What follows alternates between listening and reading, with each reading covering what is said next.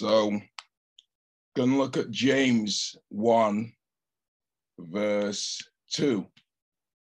And so forth. Consider all joy,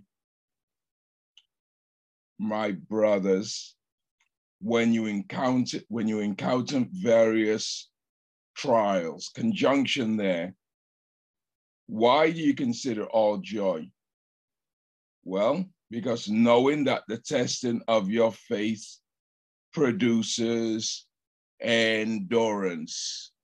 So consider it all joy, my brothers, when you encounter various trials, knowing that the testing of your faith produces endurance. So consider a trial all joy, because in a trial, right, you are going to benefit. We have to look at trials differently. This is why I have said before, I would not mind having cancer again, because I know the benefit of trials. I've been in them for a long time now, and I know that there's a benefit to trials. Job even said, man is born into trouble as sure as the sparks fly upwards. Sparks fly upwards, right? So you're born into trouble. We live in a fallen world. Consider all joy. Why? Because the testing of our faith produces endurance or patience. Patience is a gateway. And let patience or endurance have its perfect result, so that you may be perfect and complete, lacking in nothing. Consider it all joy, because the damage that goes on with your body, finances, family, house, wherever, all of that, it produces character. What's the value of character?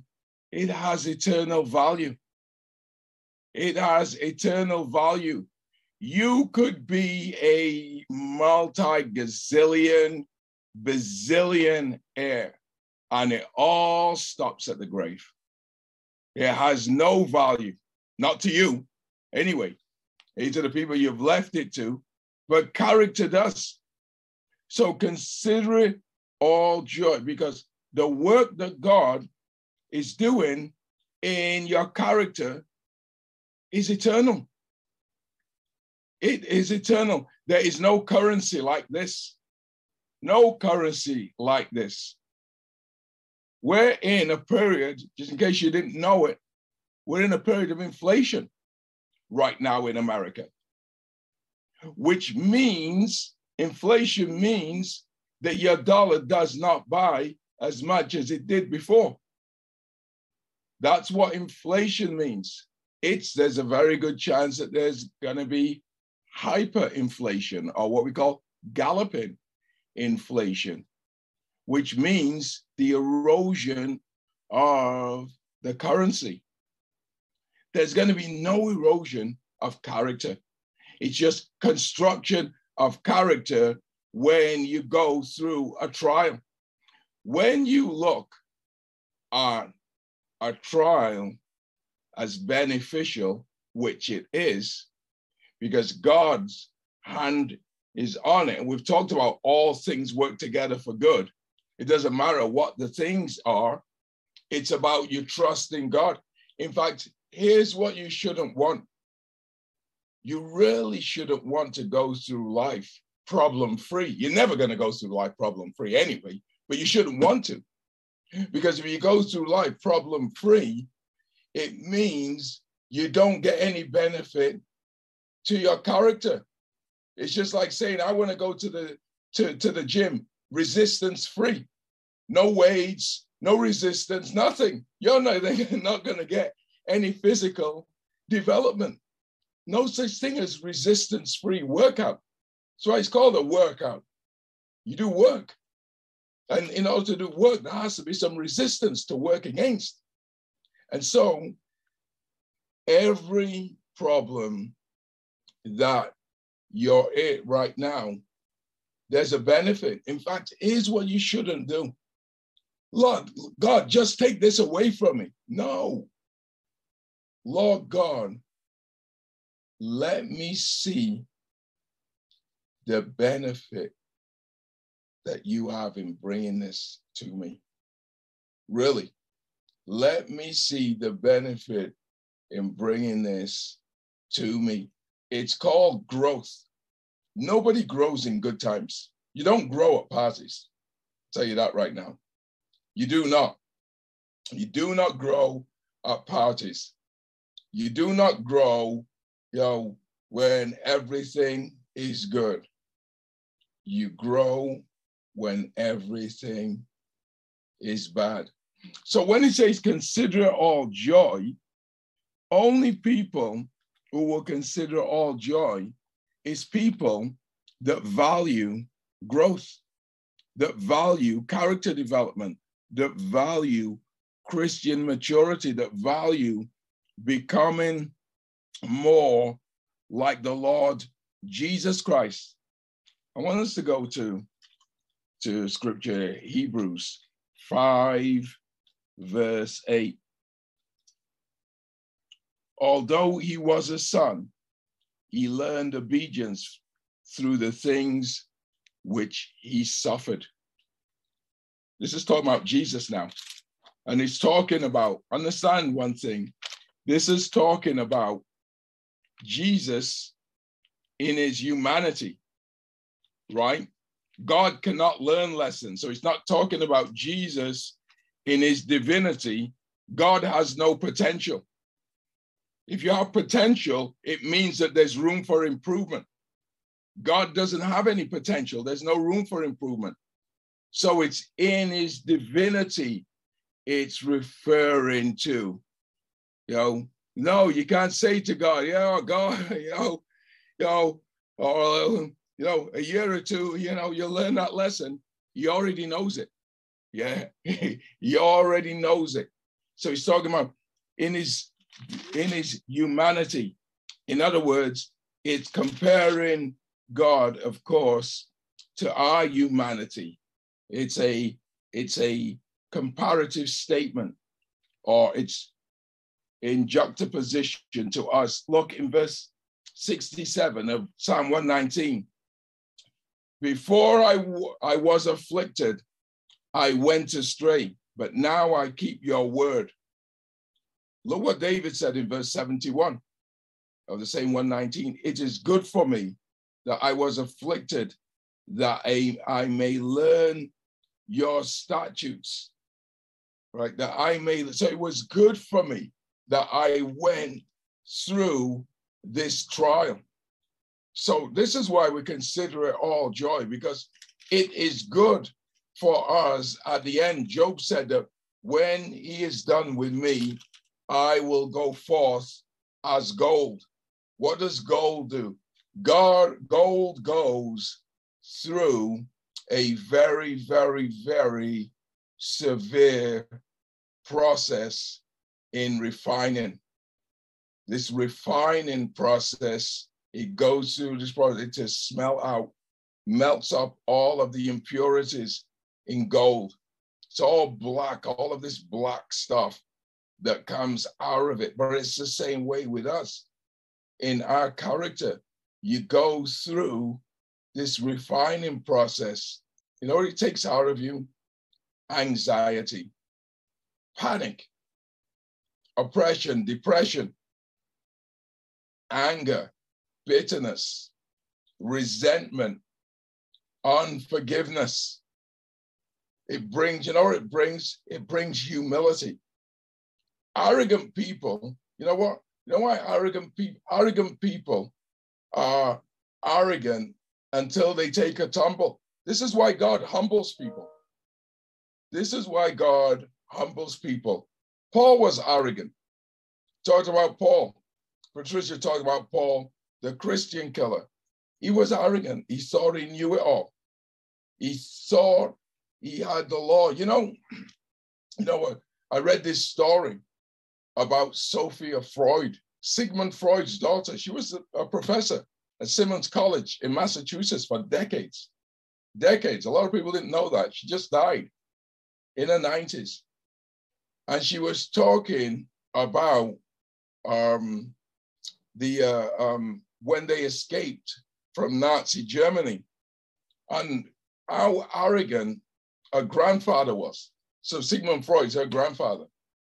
And he almost wanted to stay, but some of the family members got arrested by the Gestapo, which is the German secret, which was the German secret police back then. They got arrested, and it was only then when Sigmund Freud was, well, we need to get out of Dodge. Really, only then. And they were lucky that they were blessed that they were arrested and let go. Because back then, they weren't arresting too many Jews and letting them go. But she said that she thought our grandfather was like Hitler. She compared him to Hitler. She said this. She said that he couldn't be wrong. Just like Hitler, this whole perfect race, nonsense, couldn't be wrong. It's when you're humbled. So he got this humbling. In other words, it's scared the heebie-jeebies out of him when he got arrested, when his family members got arrested by the Gestapo, right? So he somehow was thinking he couldn't be arrested. This is what trials do. They humble us. They humble us. Paul was humbled. Once again, Patricia talked about Paul. Paul was humbled when he lost his sight. Here's the thing about trials. Whatever you lose in a trial, you gain for all eternity. Paul lost his physical sight for a while. And we also know that God brought a messenger of Satan and brought a thorn in Paul's flesh. None of us know what that was, but Paul lost his sight. And guess what? He was blind, but that's when he could see. Right? God gives us treasures in darkness. We don't see it because the enemy gets us spooked with fear. And so whatever the problem is, understand, this says, consider it all joy, my brethren, when you encounter various trials. So it's not saying for the trials, but it's saying for what the trial produces, knowing that the testing of your faith produces endurance, and let endurance have its perfect result, so that you may be perfect and complete, lacking in nothing. What a trial is with God is doing some recycling. He is using our recycling processes. You throw trash away, and trash is used to make a finished product. What happens is this: you go through a trial, and the trash of bad character development, like as I said, unforgiveness, resentment, anger, selfishness, arrogance, all of these things now are used to make a good finished product in your character. And so your character is recycled in a trial to bring about something that would not happen if you weren't in that trial. In good times, people don't go around, oh, this is a nice party. Oh, I think I need to humble myself. Give me a break. Give me a break. When everything is going good and all the money's rolling in, you've got great health. Oh, I think I need to be more humble. I think I'll get rid of that unforgiveness and that resentment and that bitterness. No, you become worse. We all know the little spoiled kid that we want to put our foot up, you know where, right? No, I'm not sharing my toys. No, I'm not giving anybody my candy. We all know that. We've all watched Charlie in the Chocolate Factory, right? We've all watched that stuff, right? All of the spoiled kids there, Augustus Gloop, Mike TV, and all of those, right? Little Veronica, Daddy, I want to Oompa Loompa. Remember that? Yeah, we've all seen that. I mean, we know it's going through these trials. right? It's going through these trials that we develop this. I didn't put, when I was out in the world and didn't know Jesus, didn't put a premium on humility. What are you talking about?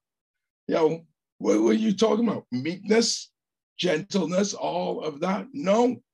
I value it now in knowing Christ, because it's the character of the Lord Jesus Christ. So the real treasure is character development, and the real treasure gets shined up in trials. It gets shined up in trials. I'm going to do a few prayer points before I pass it back over. And this is the prayer point. Lord God, give me the grace to focus on the treasure of character development in my trials. We know that all things work together for good for those that love God. What is the good? To become conformed to the image of Jesus Christ. Lord God, give me the grace to not to focus on the trials, but to focus on the treasure of the character development that is forged in the trials. Let's pray. Father, we just thank you. We just praise your holy name. Father, I pray that you would take my focus off trials, Lord God, and you will put my focus on the treasure that trials bring about, Lord God. Recycle my character in these trials, Lord God. Turn that trash into treasure, Father, Lord God, the trash of unforgiveness, bitterness, arrogance, resentment, jealousy, Lord God. Turn it into the treasure of character development. I want to be just like you, Lord. In Jesus' name, amen. Amen. Lord God, give me the grace to stop murmuring and complaining when I'm going through something. Give me the grace to stop grumbling, murmuring, and complaining, Lord God, and give me the grace to start rejoicing. You know, when Paul and Silas were in the prison around midnight, they started rejoicing, and the doors of the prison sprung open. When Peter was imprisoned, right, and they thought he was gonna be beheaded, John the Baptist was, you know, he fell asleep. An angel opened up the doors, and he went to the door of one of the brethren, and they thought it was a ghost. He was so calm. None of these people grumbling and complaining. Paul was in a shipwreck. But Paul wasn't shipwrecked, stoned, beaten, in prison. There was nothing that didn't happen to Paul. And then he was finally beheaded, and Paul never, ever complained. In fact, Paul went to prison the way that people check into the Beau Rivage. Really, if you don't know the Beau Rivage, it's one of the most prestigious hotels in Geneva, in the world. Really, Paul checked into prison the way people check into the Beau Rivage. Really. And so never, ever complained. So it's, Lord God, give me the grace to stop murmuring and complaining when I'm in a trial, and give me the grace to start appreciating what you're doing through that trial. In Jesus' name, let's pray. Father, we just thank you. We just praise your holy name. We pray, Father, Lord God, that you will give us the grace to stop murmuring and complaining in this trial, Father, Lord God, and give me the grace to start appreciating what you're doing through the trial, Lord, in Jesus' name, amen. Lord God, give me the grace through my trial to understand myself better. You know, here is the saddest thing for me, is to go through a trial and not get anything out of it. I want to understand myself better. I want to understand God more, really. And that's what I'm saying. Don't pray, oh God, just take it away. Just take it away. Because it came for a purpose. It came for a purpose, really. Don't pray, God, just take it away. Just take it away. No, it came for a purpose. That means then that God wasn't all powerful, because the trial somehow that came to you slipped through God's hands. God wasn't looking. Somehow it slipped through God's hands, and it was one of those dud trials that served no purpose, that was just meant to hit you, smack you on the head, and that's it, and give you a headache. Come on. No, there's no such thing as a redundant trial. They are all resourceful trials, not redundant trials. They're all resourceful trials. You know why? They're made by the God who creates all resources.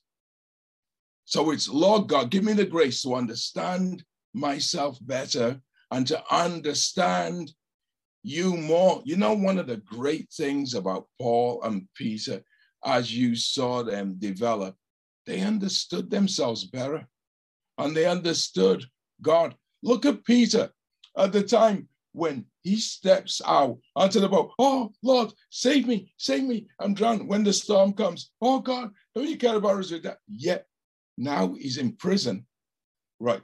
Doesn't know. He said about John the Baptist. John the Baptist has been beheaded, and Peter's asleep in prison. So relaxed. He understood himself more. Look at Paul. Paul, when he's about to be beheaded, oh, I'm being poured out like a drink offering. That is the calmest anyone could be about being beheaded. Really, the calmest anyone could be. It was a blessing for Paul. In fact, Paul wouldn't have liked to have gone asleep in his cat's pajamas. He wanted to go that way for the Lord. It was nothing, because when you understand yourself and God and what God has for you, don't forget what Paul wrote in 1 Corinthians chapter 2. Eye is not seen, or ear is not heard, the things that God has got laid up for those that love him. So clearly Paul understood. So, Lord God, give me the grace in the trial to understand you more and to understand myself more, Lord. In Jesus' name, let's pray. Father, I just thank you. Father, I praise your holy name. Father, I pray, Lord, that you will give me the grace, Lord God, to understand you more and understand myself more in the trial, Lord God, Jesus Christ. Tears, murmuring, complaining, Father, Lord God, all of that is just evidence of not understanding that you have a purpose for this. Oh, we just thank you, Father. Praise your holy name. In Jesus' name, amen, amen, amen, amen. Can do the caring call. Father, Lord God, we pray, Father, Lord, that we call on you, Lord God, that we would know you. Your word says, Father, anyone that calls upon the name of the Lord shall be saved. So, Father, I'm a sinner. I accept you into my heart as my Lord and Savior. I pray, Father, Lord God, that you would save me as I call upon you today, that your precious blood, Father, Lord God, that's the most precious thing on this planet, Lord God, that you shed for me, would save me. I pray you would make me into the person you want me to be. I ask in Jesus' mighty name, amen, amen, amen, amen.